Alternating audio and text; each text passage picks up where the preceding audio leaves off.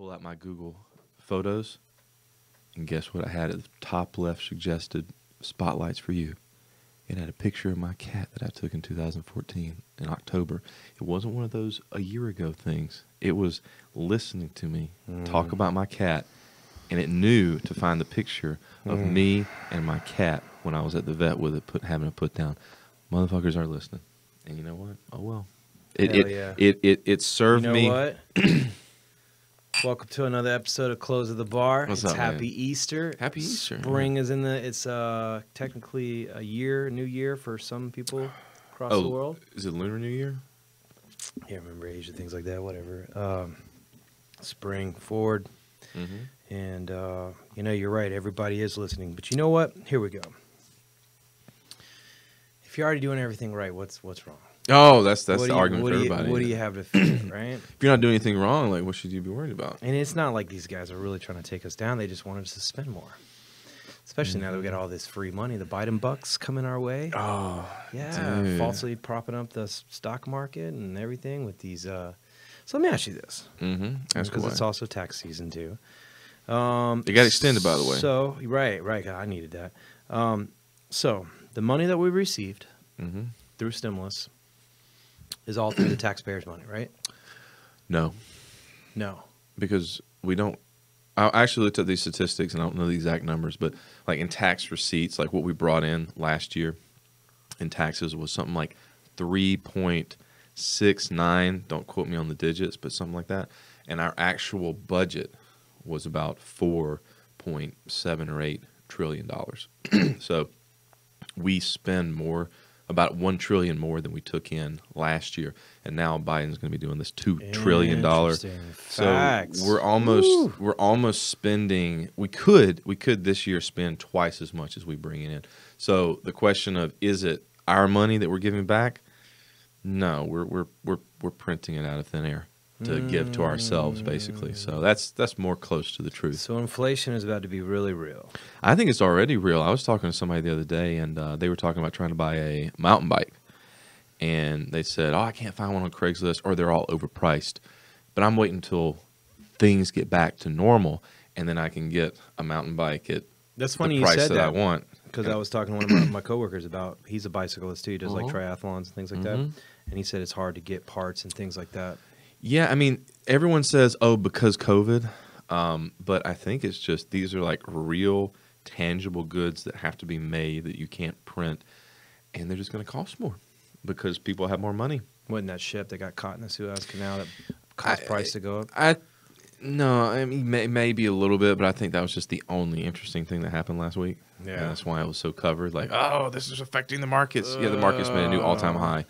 So we got over 400 on the SPY. All that's fascinating. Like, so more close to home, apparently the storm that hit Texas affected Miller Coors, and I can't get any kegs right now from Miller Coors. On top of the fact that one of my distributors that distributes that got hacked last week. So we haven't hacked. Yeah, I don't know. Whatever. I'm always skeptical of like people. I am hacked. too, but this is also the second distributor that got hacked apparently over the last month and a half, where I couldn't get product. So it's been interesting. What do you get from hacking a beer company? I don't know, but their secret recipe. Speaking of that, let's talk. So all right, we're in 2021. 100 years ago, we're coming out of a Great Depression. Yeah, no. Going into it.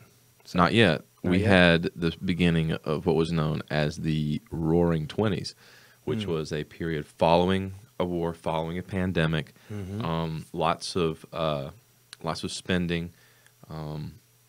So history, I would say history repeats, maybe rhymes. Definitely with a pandemic.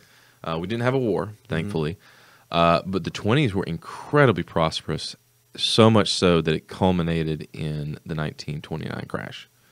So basically the decade of incredible prosperity and fun and then jazz. We went into the World War II after that? And then the depression that followed in the 30s set up the next decade that set us up into a war. So if history does repeat, this is going to be a fantastic decade that we'll pay for later. So I want to bring that up because, I have my own personal theories that we are going to get into the next consolidation of debt, which is usually, done with a war. And I was talking to an older gentleman, and I love those guys because they're really good on histories and teacher, coach, and all that stuff. And he's like, look, man, the next war ain't going to be like the last two wars. Oh, no, with no. nukes and all that stuff. And then we're also kind of what he brought up in a bit of a Cold War, Civil War. Mm-hmm. And it's saying all that. I thought that was kind of interesting because, yeah, we are, with all the stuff that's going on politically in the world, or politically just here in the United States. And then you have China and Russia. There's like this weird kind of hacking Cold War going on. I don't know if that's the right term, but, and that's what it made me think of when you said the hacking. There's all this stuff that's going on behind the scenes that we're just totally oblivious to, or don't really see as a threat, but honestly could be a huge threat to us.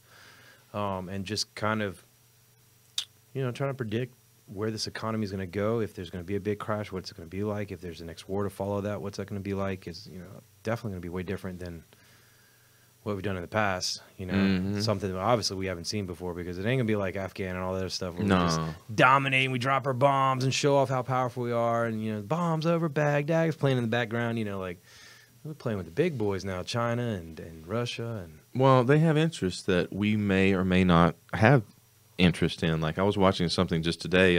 I'll plug this Caspian report on YouTube. Like I don't watch CNN, I don't watch the cable, because first of all, they're gonna have BS.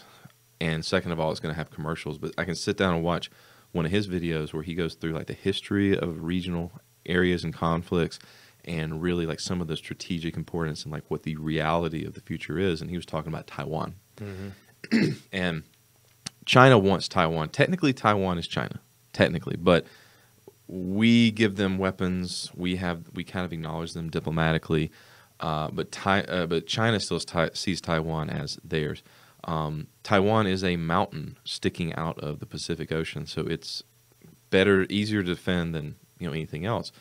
The question is, will we help Taiwan remain its independence? Because I think in 2000, I don't know when exactly it was, but a few years ago, they elected a government that was very pro-independence, which of course the United States supports.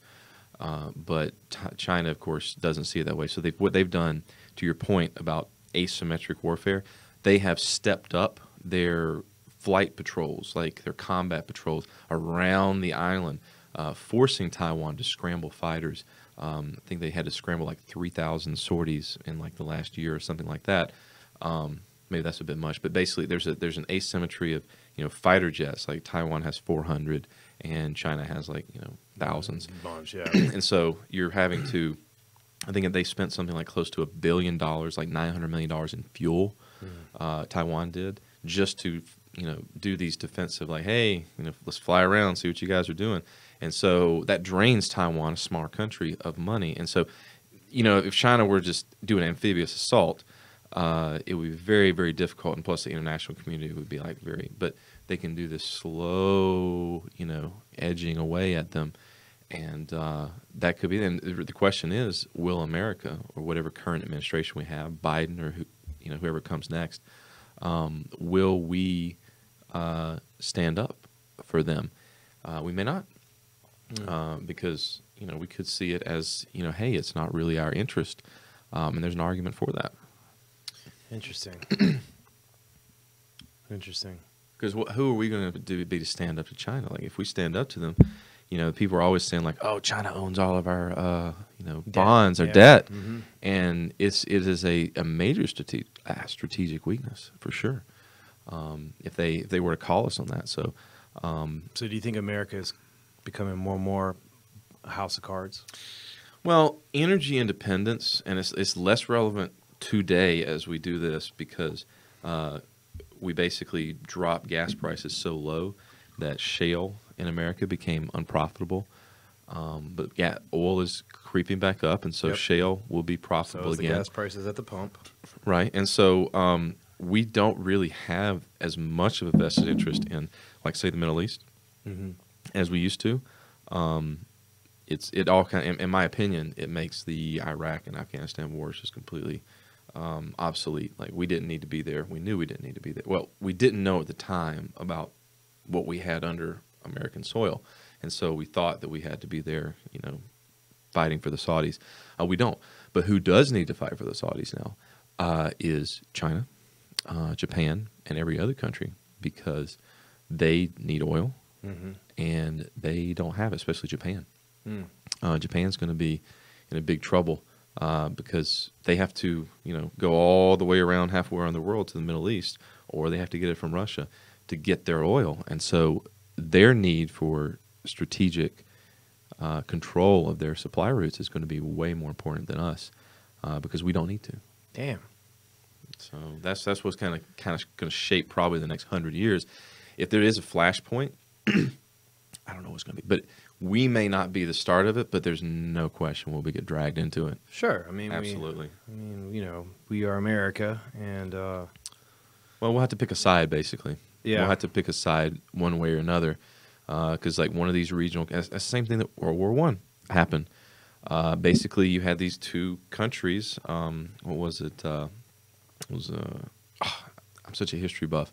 It was the Archduke of Austria. He was in Bosnia. That's with the assassination, right? Yeah, he got assassinated. It's like two relatively small countries, but they had these alliances with these bigger countries, and so then these alliances, and so it all just kind of like formed together, and suddenly you have 18, 19-year-olds fighting each other's 18, 19-year-olds for some stupid reason, and really changing the face of the planet. Damn, and that's shit. We'll see what happens, man. On a positive note, to bring things back up, I got my YouTube channel back, which this thing should be on. Why we missed last month of closing the bar, right? We can use that as an excuse. Yeah, combination of me working and thanks to my benevolent big tech overlords, I have my platform back. I don't know what that was. You've done a great job on, man. Definitely watched you grow and excel and blossom. But I knew you had it in you. You just needed to get the ball rolling. And I definitely like it. I like having the thing. I like helping people. I like growing a community of people that I can help. And I think my favorite's your rants in the car. I need more of those. You told me you like those. It just adds things. You got a few different things. You got this close of the bar. You got where you're talking about certain stocks and current events, and then you got this like random rant thing too. And it just brings out the character of you, and who you are, and then just shows more personality and brings more to the channel. So. Well, thank you. And it's so you. It's like that's if well, anybody hangs out with Wes, get Wes on a rant, you're going to be entertained for a second. I was going back through some pictures. I was looking for some pictures today, and I saw pictures of you and some other people back in the office that we used to have. Yeah. I'll send them to you, man, because you never think I wish I'd taken fewer pictures. You know what I mean? And it's cool to look back on that. Come a long way, man. Yeah, I miss having an office. I want an office, man. I know I've mentioned that before, but but now everyone's working remotely. There's no point. Yeah, it's like a novelty now. We're in this new, I keep referring to stimulus era. And man, the whole COVID has changed everything. People are working more from home. Zoom has done its thing. I actually got one of the higher up executive managers sits in my bar. Oh, Zoom? Cool. Yeah, it's pretty cool. Good guy.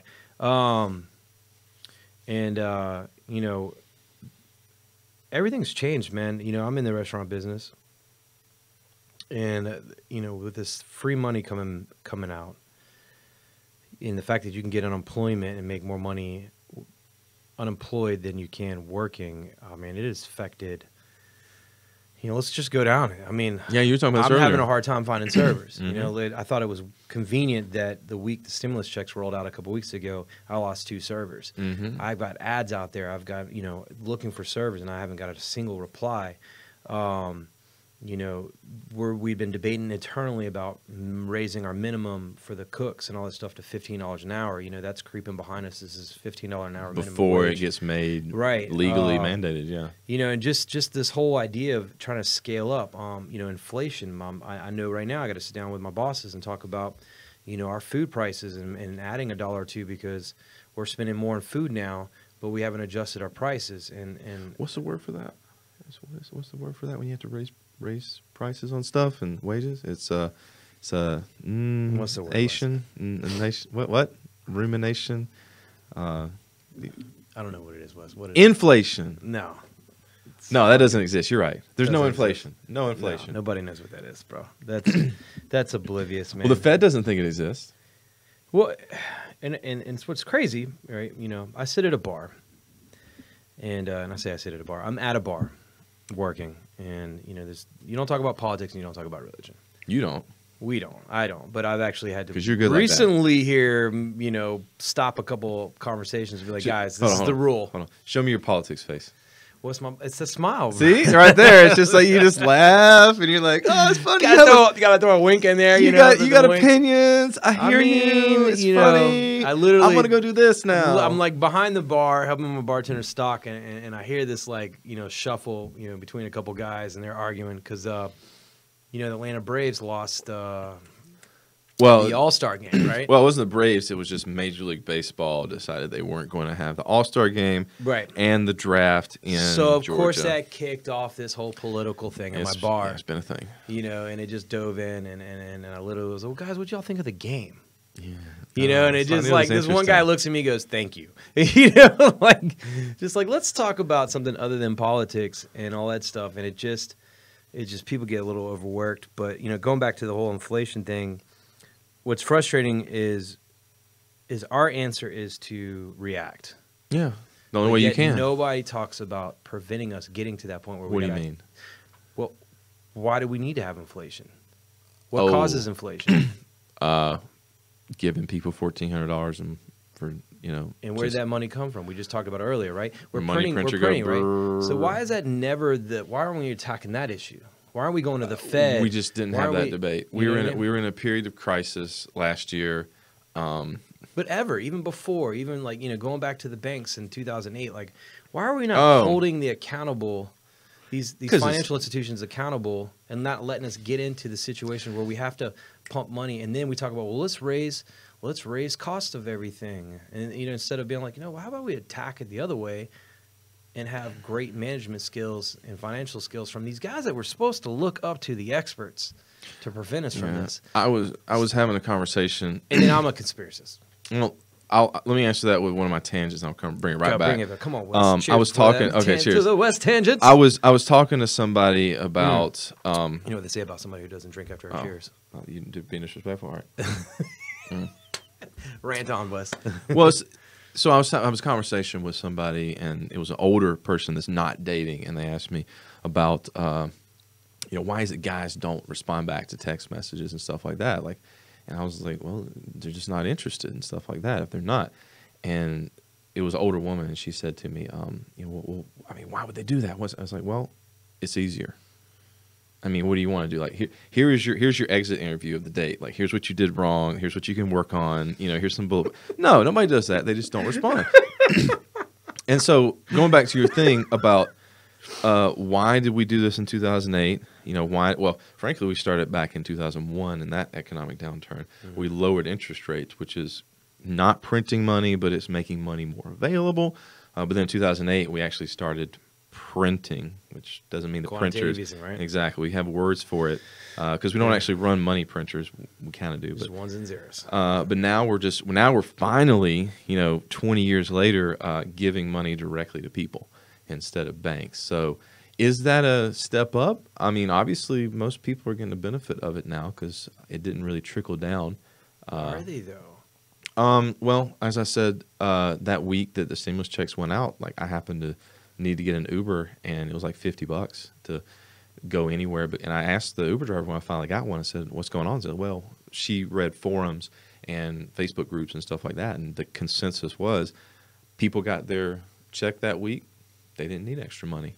So they just didn't drive. And the people that were actually out there working, they made a little bit extra. So everybody benefited except for people that needed Uber, I guess. Damn, man. It's little things like that. But, I mean, maybe that's the desired effect. Maybe that is like people got the money, they spent it, or they took a little bit of time off, or they stopped working, and now you're having to offer people a higher, pay to get them to work again. You're having to raise your prices to account for that as a business. That's just how it goes up. I think it's just going to go up a lot faster than people were used to over the last several years. I mean, inflation rises at 2% per year is what they target, but that's on average. Some is going to be different, and I don't think it's going to be like the hyperinflation of the late 70s, which we don't know anything about. We weren't even around. But it could be something like that. We could have really bad inflation. We could have stagflation. We're not going to have Weimar Republic. I think a lot of people, especially super, crypto bulls, are thinking that they have to buy Bitcoin because the dollar is going to be, we're going to be carrying around wheelbarrows of dollars to buy bread. No. Maybe, but no. That's not everybody loves that Bitcoin, man. And now that everybody it's gone up, Bitcoin. it's just like everybody's piling in. People are getting kind of bored, honestly. Now we'll see, though. It could still go up. Who knows? That's the beauty of it. I had a buddy call me a couple weeks ago. My best friend. He was up like 14 grand, lost it all and some. Because he was leveraged. And he just, no understanding of risk management. That's not unique to Bitcoin people. It can happen to really smart people. Did you hear about the blow up of Archegos? It was a private. I'll be honest with you, dude. I saw that in a headline, and I haven't really been doing my due diligence for the last 2 months because of the stimulus era. I've been short staffed and I've had to pick up the slack. I feel you. Well, I'll fill you in on it. So, again, just like the Suez Canal thing, this hedge fund blow up.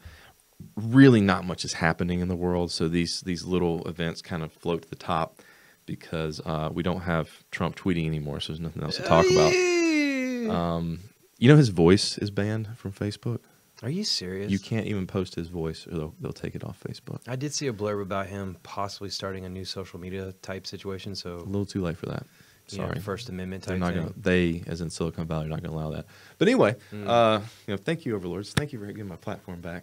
Fuck Trump. What am I saying? YouTube, you the man. Please, YouTube. So, Bill Wang, I may be pronouncing his name wrong. He was like banned from owning a hedge fund because he did some insider trading back in a few years ago. So he started his own family office, and family office is basically just you managing your own money. He was worth about $10 billion. And he was able to get leverage. We know what leverage is. It lets you make faster returns. And he was able over the last couple of years to earn 50, 60% returns. When you're making that kind of money, you're taking some leverage. Kind of like your friend in Bitcoin or like anyone's friend that made a bunch of money really quickly but then blew up. He was doing it through these things called total return swaps. Now, what that means is it's a contract that you enter into with a bank where they buy the shares and you just collect the difference. In other words, you don't own the shares. Like say the stock goes up 20%. Well, you don't actually have to own the shares. You just collect that 20%. The bank actually owns the shares. Oh, so it's like not an option, but it's not an option. You do that. Like you and I can't do this. Like you and I can't do this. Yeah. Big banks like Credit Suisse was one. With good credit, get it? Well, maybe. You have to be like a hedge fund. You have to be a big boy. Yeah. But what happened was, instead of, being limited by most people where they can only take on like 2-to-1 leverage in stocks, like you can only buy, 2-to-1 Tesla, you and I. Well, they can do these total return swaps. And this guy was leveraged anywhere from 6, 8, 10 times with some of these banks. And he got into something, if you look at Viacom, which is Viacom, CBS, and Discovery, like TV networks, they look like that old parabolic, like every other thing does. And then they had this, did a stock offering, which diluted the value of the shares. In other words, shares dropped like 9%, and that was enough to margin call them. Because if you're leveraged up 9-10%, and you're 10-to-1 leverage, what was that? It's 100%. God damn. So here's a guy that's worth. It's basically he was worth $10 billion. It's the largest loss of personal wealth in history. He went from being a 10 billionaire to probably in debt. That's quite a reverse, and it comes from leverage. So it's like you got your friend who's an amateur who doesn't know any better. It's so funny. I saw a Facebook post where somebody was talking about, making your first million, and then I saw a comment. He was like, that's the easy part. Keeping the million is the hard part. Well, it depends on how you got it. I mean, if they got it through going to Vegas and playing roulette, and they keep playing roulette. Well, I'm making a broad example. Yeah, I got you. I see where you're going with this. Yeah, if they do it over the course of like 10 years with a business that's generating, they can probably keep it. Yeah. Make it again. But if they got it all very quickly, then that's where that comes into play. And that's what I try to reinforce to people on my Discord and things like that. Like they talk about trying to make big money on weekly options and stuff, which is not a thing anymore, by the way, because this market is very different. I want to talk about that if we can. Yeah, my uncle used to do that with Tesla, and he doesn't do that anymore. Everybody, people got burned because it's not moving like it was. But you look at these people like DFV, Deep Fucking Value, or Roaring Kitty, the guy that was the GameStop, personality that was really driving it. He took $50,000, and at one point he was up to I think 30 million. There's another guy on the Wall Street Bets Reddit that made millions of dollars on Tesla because he bought some in 2018. But what you have to look at is, here's a guy that started playing Tesla in 2018 at the bottom when everyone thought Tesla was going out of business. And here's this guy that started playing GameStop about a year and a half ago. That are making these people that made lots and lots of money. They didn't do it in a week. They didn't do it in a month. They did it over the course of a year plus. And so really, I think people, if they really want to be really rich in trading, you at least have to acknowledge that the people that do these crazy things that are really one-offs, that are kind of like winning the lottery, they didn't do it overnight. They did it over some time. So at least give yourself a year of a plan, and then maybe you can really make it. But the weekly options are not going to be the way to do it, especially now. So that's to your point. I think people that make that $1 million, if they make it all, in the course of like a month, yeah, they're going to have a hard time keeping it because they were doing something that was very naughty and they got rewarded for it. But if they keep doing it, which they probably will because they weren't really taught why not to do it, they were instead taught why to do it, they're just going to blow it up. What I found very common is people just don't know when to stop. But, if you made $1 million in a month, why stop? There's not that much you can buy with $1 million, man. Not more Inflation, man. Not much you can. You buy more 10 million. You got to be a billionaire now. I got a friend of mine that I'm trying to convince them to go in and just get like an Airbnb cabin. And I sit down, I'm like, hey guys, like this is how we could do it. We could structure it and that kind of stuff. And they're sort of like, oh no, my cabin when I buy it, it's gonna have a landing strip for my plane or my helicopter landing pad. So I can't buy a cabin now until like I can afford this kind of a cabin. I'm like, okay, all right, I'm being serious about this as a bit, and you're like. Man, because if we did these Airbnbs, we got a bunch of them. This method is so real, dude. I keep. There's nothing wrong with dreaming, but just yeah. Well, you talk about it with me, man. Like I always, I have to really come back to that philosophy of KISS. Like we just got talking about with my house. Tell them what it is, in case they don't know. What's KISS? Philosophy? Yeah, keep it simple, stupid. There you go. Yeah, yeah. Kind of like assume. You're an ass of you and me. Yeah. That's my stepfather's favorite line. But, I'd rather be too much and draw it back than not enough and try to get it out of me. So I'm okay with the fact that I shoot large, and then I have to come back and take that look in the mirror and be like, all right, dude, like, let's just focus on one thing, So it works in trading so much. Like, take off the indicators if you're getting confused. Well, the best thing that's happened with this whole thing of me having to pick up the slack in my job and having to put more time in, it's made me be more aggressive in taking profit. And, I love trading the ES. So instead of like looking for that, is it going to keep going after this? I just fucking lock money in the bank. And I've done a lot better now just having that range, right? All right. Here's my entry. Here's my stop. Here's where I'm getting out. Yeah. I don't care what it does after that. Sometimes it goes fucking amazing. Sometimes it doesn't, and I pull my stop to break even and I've got way more aggressive and get to that target. And, once price gets a certain level too, I move to break even. So I'm not taking losses anymore. Fuck that shit. Like stop worrying about all the excess, right? Just fucking stick to a strict plan. Let it get to here and be cool with that. And let it get to a certain point and move your stop to break even. Yeah, it might come back and hit your stop and then go to you didn't lose any money. And you made money on other trades, and that has really helped a lot. What's also helped too is having my Roth IRA account long term where I don't give a fuck. It's a little more, I can forget about it, let it roll. That's helped too. So how many accounts do you have that you? look, man, I simplify it. Yeah. I have my Roth IRA account. Okay. Where I have my long term. Yes. Play weeklies or higher. Mm-hmm. All right. I have my S&P 500, and Mm-hmm. that's the thing that keeps me like every day. I'm focusing on one thing. Mm-hmm. That's it. So, I can go to work, right. and I can manage that. But you still have they have two. Like you have the long term you don't look at, and you want your active. That is what I try to get people to do. I think that is incredibly valuable for people to have independent accounts. Yeah. I have ridiculous number of accounts. I don't recommend having as many as I do, but having at least two. And I think that would help out a lot of people because there's a psychological effect of like if you're logging in every day or when you have an opportunity to trade, you're going to see your P&L. You can try to ignore it, Yeah. but every day the market's going to give you a different price on your long-term stuff. And you could be having a shitty day, and you're going to see that the stock you've had for 2 or 3 years is down that day, and you'll be like, meh.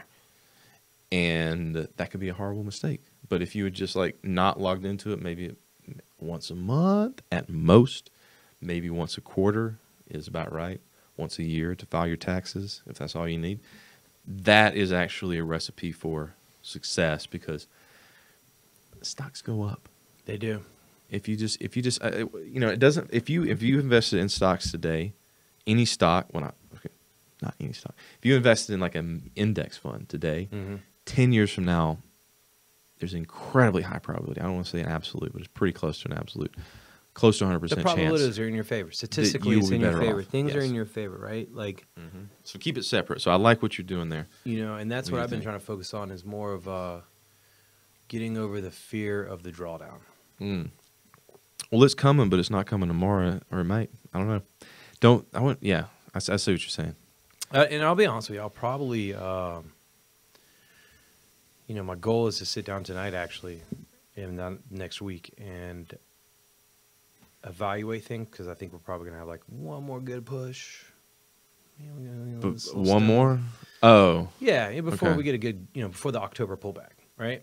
October is historically a very and we just scary had a nice month. Historically February, March pullback too, right? We actually had 2 pullbacks. You know what pullback to?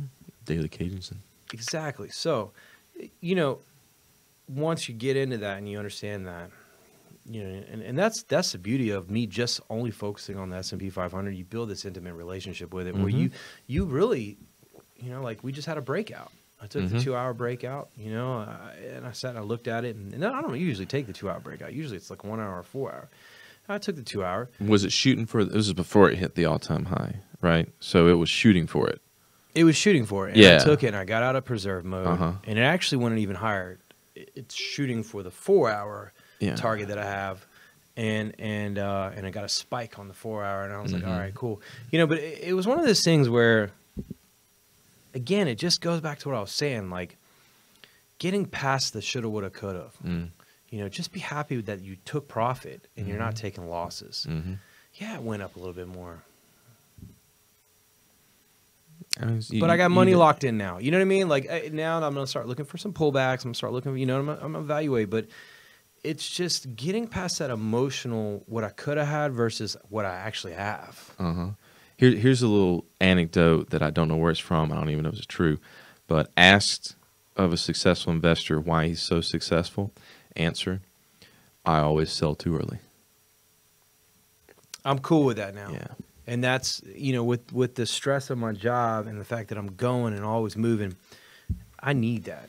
I need those lock-ins. I just need to see the profit. I was even thinking about, doing currencies again. And I said, you know what? Let me take the same philosophy. I'm not going to just do currencies. Fuck currencies. I'm going to focus on one currency. I'm going to pick a currency, and that's the only thing I'm going to focus on. You know what I mean? There's like 32 major pairs. Forget about it. Just pick one. Build an intimate relationship with that. Be profitable with that. Move on from there. And because I've learned from the S&P 500. I've built this relationship with the S&P 500. Where I know, it's personality. Yeah, and it's just I've gotten familiar with it. And it's cool, especially. And I say this more so with the day trading aspect. it's easier with the Roth IRA account to play the strategies and all that stuff. Mm-hmm. Because I feel like the long-term things, you can forget about it for a second and come back and Mm-hmm. be like, oh shit, all right, cool, fix, adjust, because it's on a weekly chart. You got You weeks and also months. don't have to worry about capital gains, so that you can be very agile. True. But back to the day trading thing, where it's so fickle. You know what I mean? You really got to be tighter on your discipline. You got to because it's like it's day to day, it's week to week.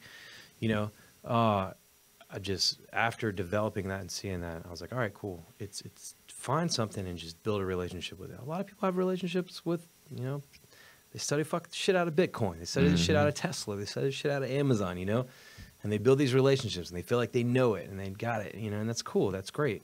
That's what you should do. If you're betting every day and doing that, focus on that. And it just makes it a little bit easier. So, again, just going back and taking what I've learned from this, moving forward and adding a little extra, going with it. Well, restaurants.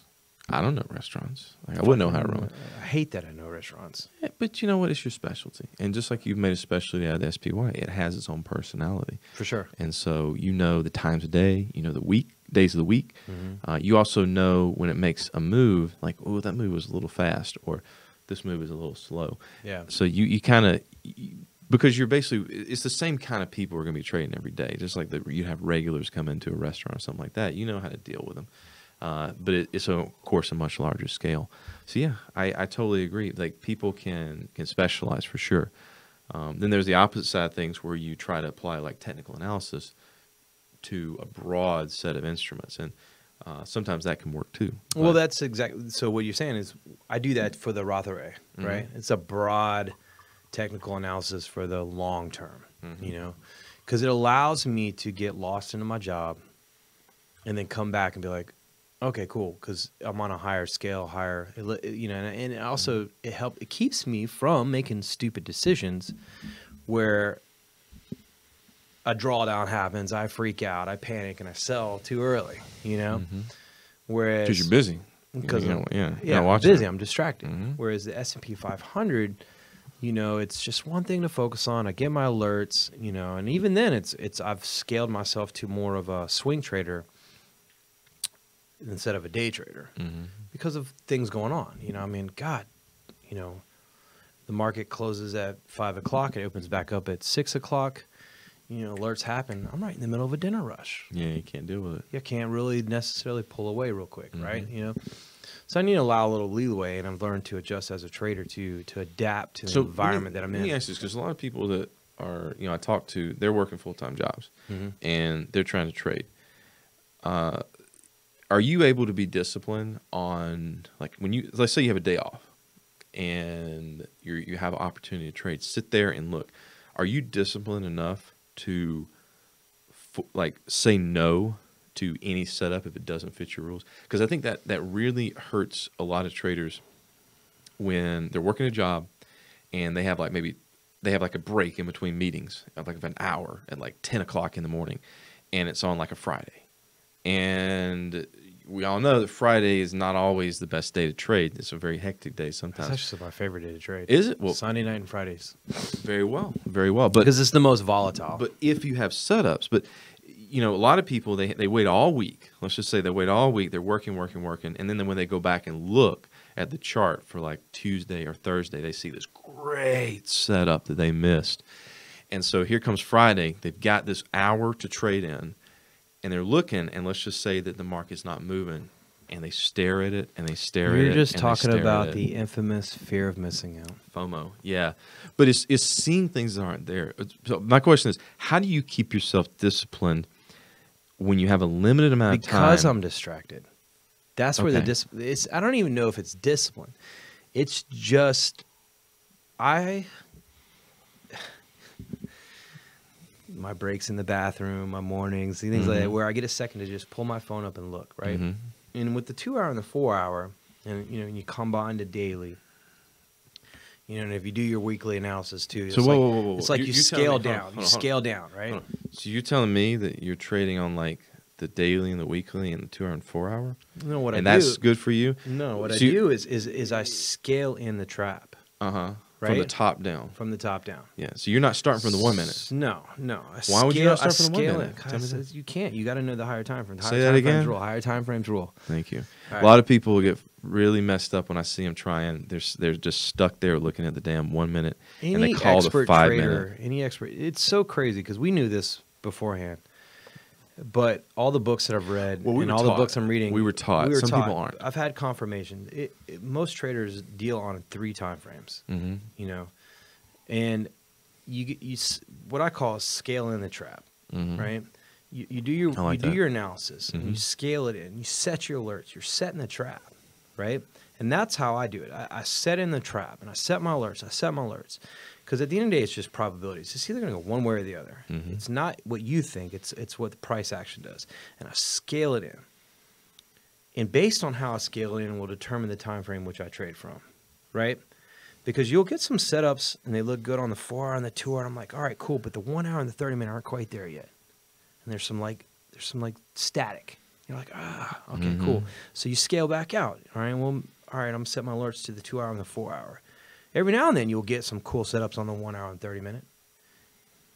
But sometimes you don't. Mm-hmm. The 1 hour and the 30 minute look ugly as fuck. What's the lowest you'll look?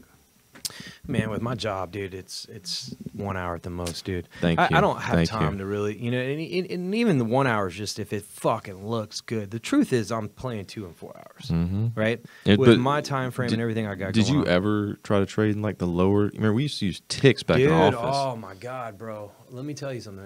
And if I have the time, okay, I love those lower time frames. Dude, when I was working at Dark Horse and Neighbors, Sunday nights, when I talk about I like Sundays and I like Fridays, those ticks, those lower time frames, I was crushing them, dude. But I also was a little more relaxed at those jobs where I had the opportunity where I can keep my phone right there and watch them get in and out. I don't have that opportunity right now where I can manage and micromanage and do that. And that's essentially what you're doing. You're micromanaging. Yeah. You know what I mean? You got to be on it. You got to be on it. The 2 hour, 4 hours allow me some room to get into a shift, to come back. An alert or a trade goes off. I can step into the bathroom. Essentially, is what I'm doing. And looking at my fucking phone. You know what I mean? Make a decision and roll. Essentially, what it works out to. I love those lower time frames, but you have to have the time. That's when it becomes a job. Yeah. That's when you have to be in front of the computer. And you have to be watching that shit because that's how quick that shit's rolling. 4 hours, swing traders, all that stuff works great for people who, like you were talking about, who need to have those breaks. You know, anything less than that, you need to be a little more flexible. You need to be able to have the luxury of control of your environment where you can say, I need to chill for a minute and focus on trading for the next hour or so, or be able to set those alerts to where, you know, if those alerts go off within the next hour or so, you can pull away from your job and focus on that. But swing trading allows you to have a real-time job, 40-hour-week job, where you can go and disappear and tell your boss, hey, I got to go to the bathroom, look at your fucking phone, adjust your stops, adjust your alerts, all that shit. And that's just real advice to anybody out there who's a Robinhood trader that's trying to figure this shit out. Yeah. Because I do this every day. I mean, it's just to develop a system. And that's what I like, that I've been able to adjust to fit. But only reason I've been able to do that is because, you know, you and I have been doing this for well over a decade now. Well, you and I, we've learned different techniques. We've seen a lot of things. We were also started off with kind of a top-down approach, so we know that there are time frames that exist other than the 1 minute. And I think a lot of new traders, they're more about let's get it quick. And it's a big detriment, I think, in a lot of ways. Hopefully, if they can stay around long enough, they go up to, say, a 30-minute or 1 hour, and they realize, wow, you know, this is a lot less stressful. Like, I tried the penny stock day trading thing. I would find by 10 a.m. my pits were sweaty. Like, it was just too much stress to be on that lower time frame. And so the 30-minute is really as low as I'll even go. You just have to be realistic with your expectations, right? Well, a lot of people, what I'm saying is a lot of new traders, they don't know what realistic is. They they see the movement on a 1 minute on a good day, and they're like, okay, this is how I'm going to make money and quit my job because I see it today. But not every day is going to be like that. Some days it's just going to go back and forth and take your money. Yep. And they're going to get really frustrated. But what they're doing or failing to do is see the bigger picture. And so even though when you're trading on your 1 minutes, on your Sunday nights and stuff like that, when you could, I bet you already kind of had your levels drawn off, didn't you? Yeah, Always, I know you did. always. I know you did. Yeah. So you knew. Scaling in the box. Yeah, exactly. I mean, there's just so much as you can see from a high level. And if you go back and you look at a weekly, and let's say you look at a level like how I love my 50%. Yeah. And you go to like when it hits that level, you set that alert, and that day you come in there, and then you go down to like the lower time frame, and you're waiting for like a setup. You got your level drawn right there, and price kind of starts to mess around, and starts to kind of come off of it. You know what you're waiting for there. Yeah. And you know that. Yeah. And the best part about going to a higher time frame is the greater reward. Yep. Because if you're on let's say that you're on the 1 minute and you got your stop about right here. Well, this is a weekly level. What do you think your target's going to be? It's not going to be here. It's going to be here. Because if you scale back out, Never go against the higher time frame too. Make that clear, yeah. right? Well, Always never bet against the higher time frame. Yeah, exactly. I wish more people would listen to that when it comes to just stocks in general. I hate to tell people not to do stuff because one day it might work, but people love buying their puts every damn day because they think the market's going to crash, and it just doesn't. That's the doom. It's the doom. It is. We know. know that our lives are going to end. So and their puts are a hedge fund's opportunity. Yes. Right? But you're just better off on a daily basis assuming the stocks will go up. Unless traditionally, probability statistically, that's what they've done. I understand people have to go through their own process, but just listen to me. Like Even every day, even the best, assume the stocks are going to go up. Even in 2008, even in 2000, all the recessions, they pull back to major higher time frame levels. Exactly. But in those recessions, then you can buy puts because the market is going which way? Yeah. Down. But wait for that. Like just don't. I think a lot of people they run into the problem with it. They're trying to be smart, but also they want to be smarter. Be than aggressive too, else. because those puts are all going to be a very short. You know what I mean? Like very grab small, the money and, like you said, sell too early. Go on, take the money, and run. Take the money and run, because those puts are only going to come around so often. Yep. That's not. And it's just 2020 as a year is only going to come around so often. This year is different. You know what's funny? I'm going to make a video about this. What is going on right now is I'm starting to hear more and more about iron condors. You know what iron condor? Yeah. Oh, dude. It's, you know why I'm hearing so much about them? Because they're working. You know why they're working? Because the market is not moving. The volatility is starting to contract. So not only are people getting the benefit of theta, time decay on their options, they're also getting volatility contraction. In other words, can't wait for that video, dude. People need to understand this because I've talked to some people. I'm like, okay, why do you want to do this?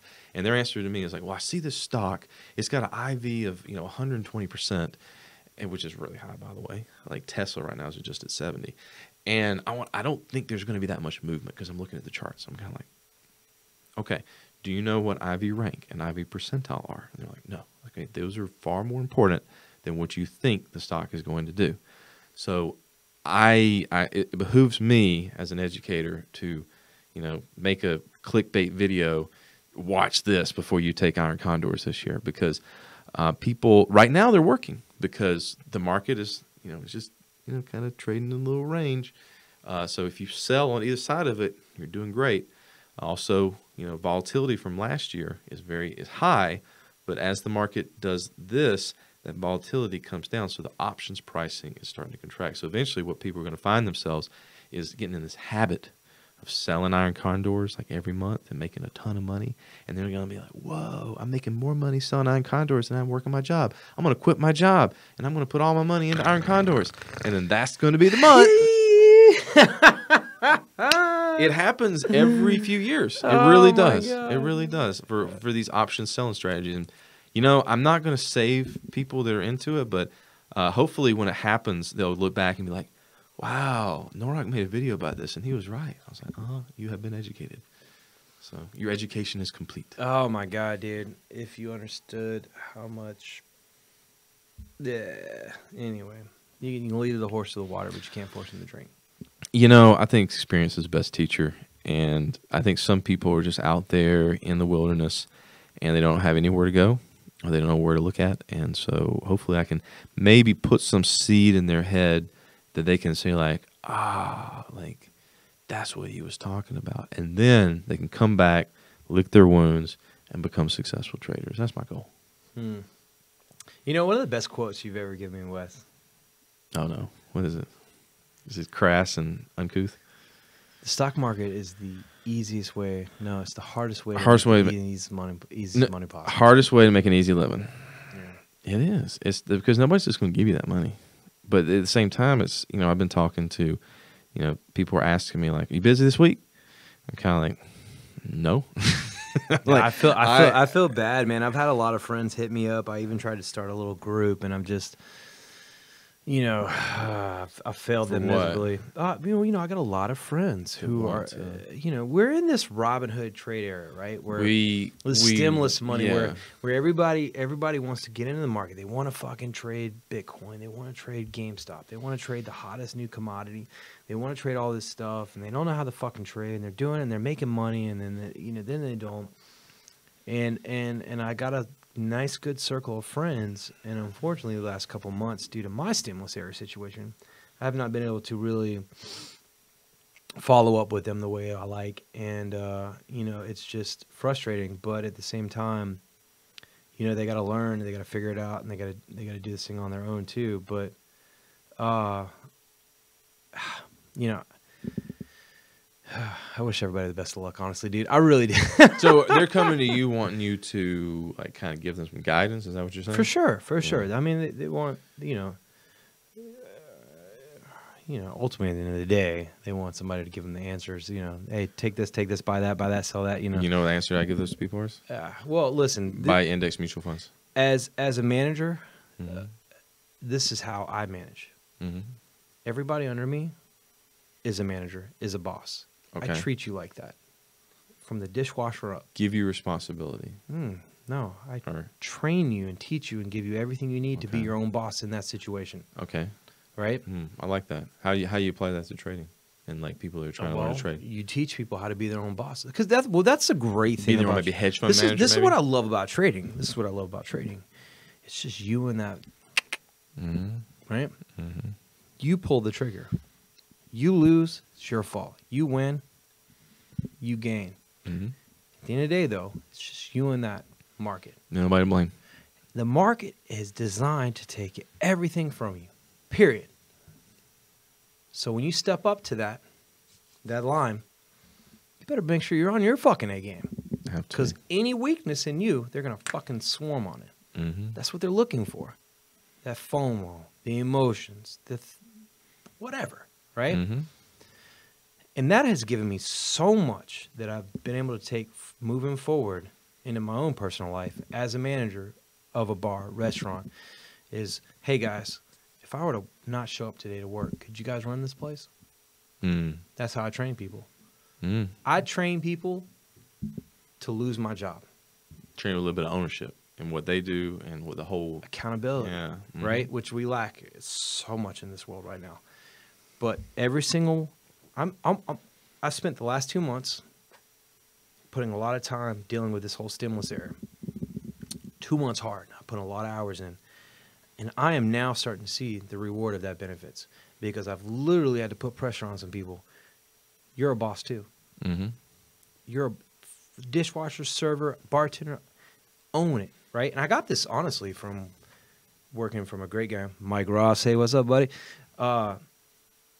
Working at Raise in the City, they always trained us to be empowered at the table. You know what I mean? To own that, to be able to, it's your table. You own the experience, right?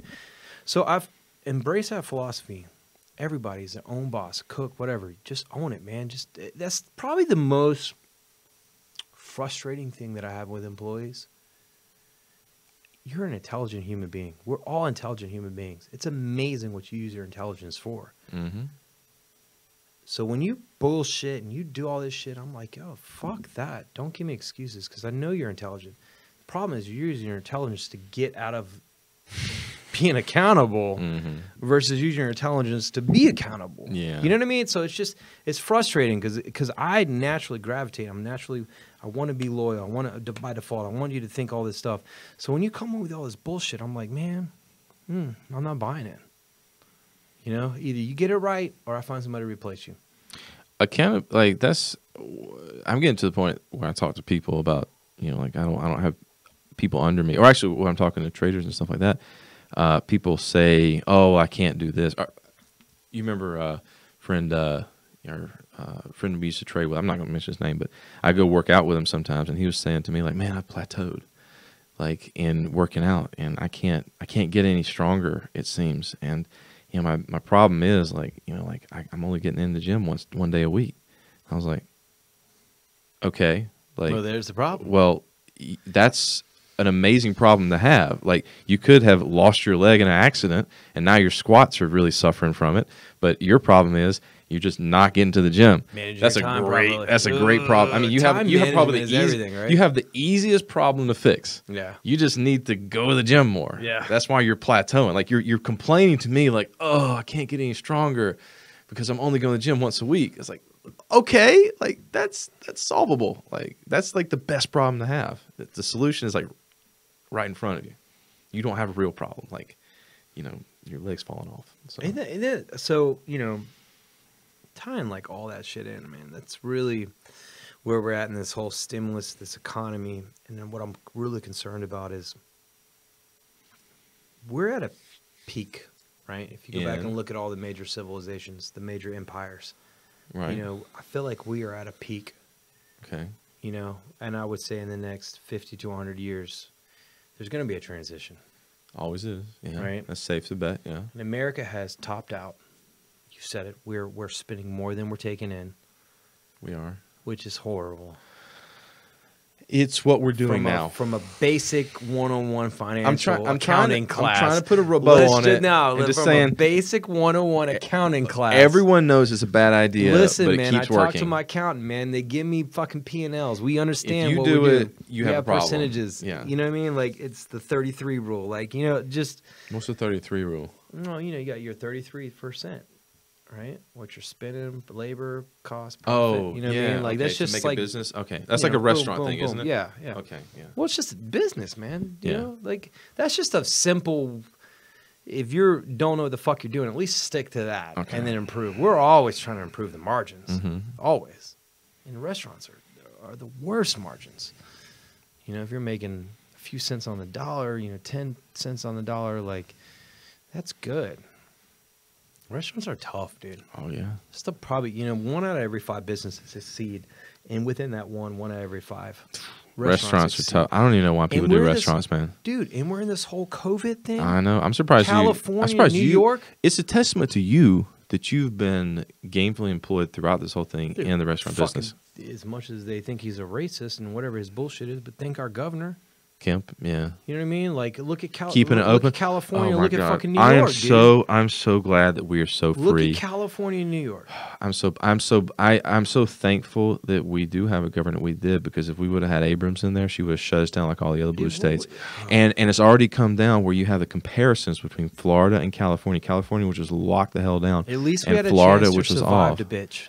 Yeah, exactly. You know But you know what I what? mean? Here's the thing. There was no difference in the ones that were hard lockdown and the ones that were lax. Texas lifted their mask mandate, did not see a spike. Cannot get a single one of these people that think that they need that the burqa, the mask, you know, is necessary to admit that they were wrong. But I get it. People are afraid. It's an invisible thing. It triggers our fears.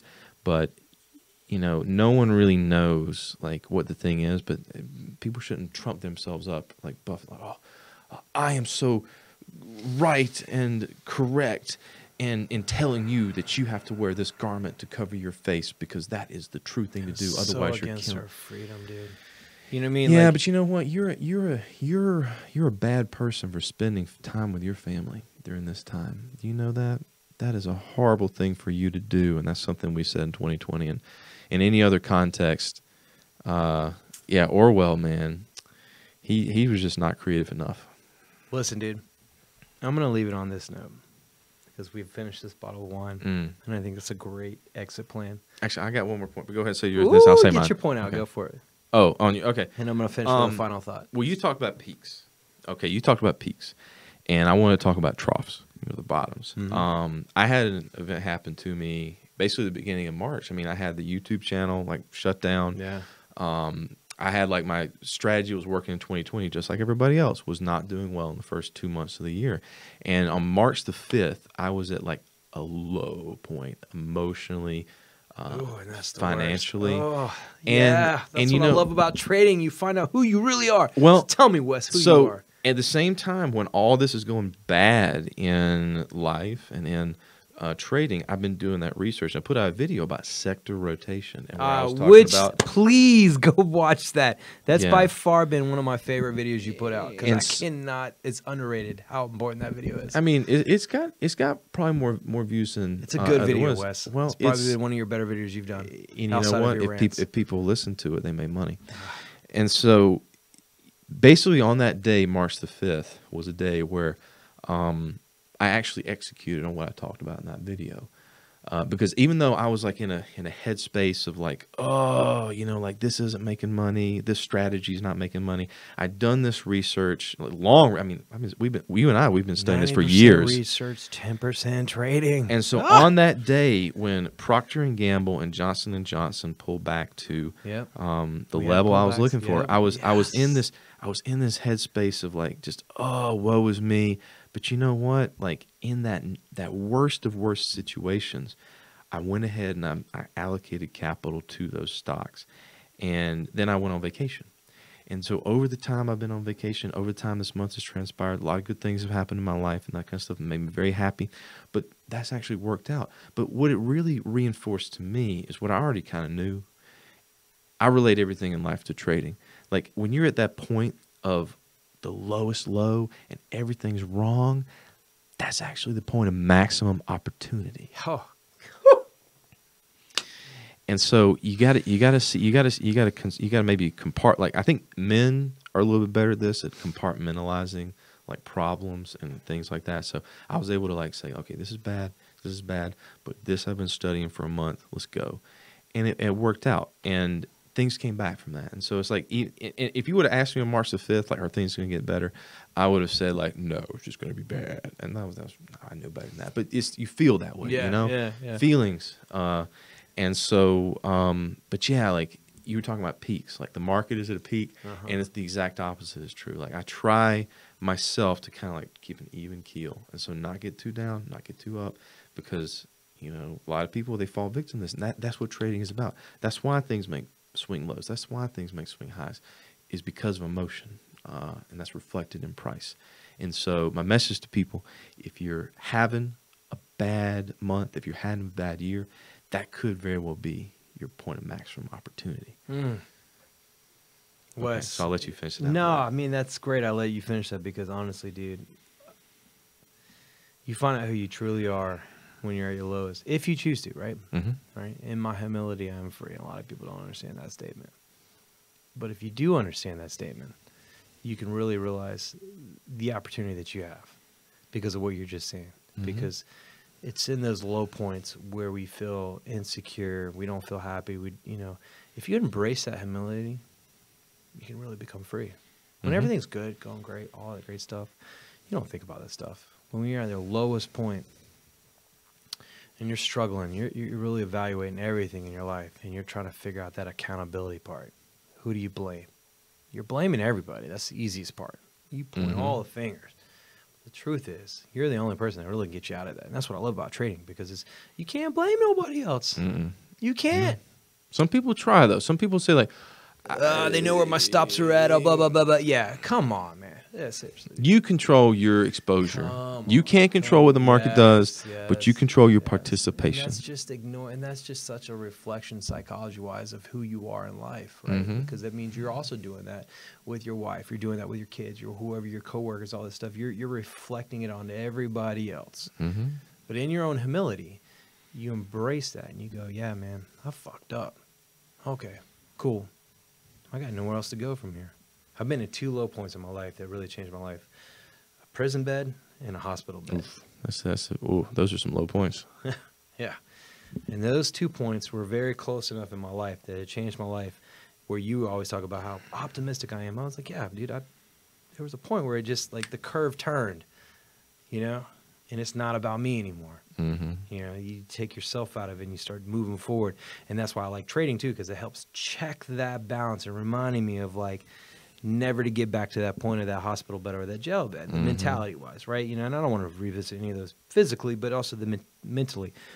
And it just, if anybody can take away from all this, is just you there's a point where you just have to fucking suck it up and realize it's you, bro. Mm-hmm. Look yourself in the fucking mirror and be honest with yourself, man. Mm-hmm. And own that shit. Whatever job you're doing, forget trading. Just in life, man. Just fucking be real with yourself. Own it. Yeah. Own it, man. Yeah, radical ownership. And in this era that we're in right now, where there's lack of accountability, even the political climate, all that stuff, you know, you're looking at all our peers, these politicians, these bankers, nobody's taking responsibility or accountability. I mean, the game is on us. There's a reason why the rich get richer and the poor get poorer. There's a point where the poor people got to start fucking holding these guys accountable. We got to figure it out, man. Mm. You know, not to get all crazy on this shit, but true, man. Like, Get crazy. yeah, but I'm just saying, it goes back to the whole inflation thing. It's like, you know, it's the answer is not to raise minimum wage. The answer is to go to those fucking bankers and financial institutions and say, stop fucking printing money, dude.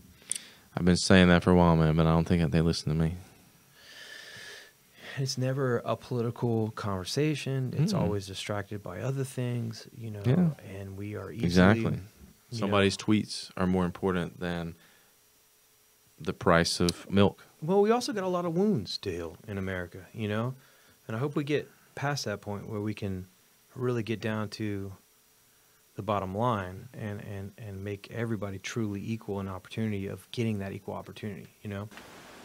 At the same time, there's a lot of accountability we all got to answer for. We all, individually as a human being, have got to really answer some of our own questions in all the debates, because it's not from, you know, hashtag me too to men too, you know, like, it's just, all these things have been topics over the years, man. It's just like, we are accountable, man. You know what I'm gonna do the Michael up. Yeah, you throw a wicked. Anyway, Wes. Yeah, man. We are officially out. No more. I think cheers. we got a swallow left. So cheers to a good another podcast. All right. I'm back at it. See you guys later. Sorry we took a month off, guys. Peace. All right. That was a good one.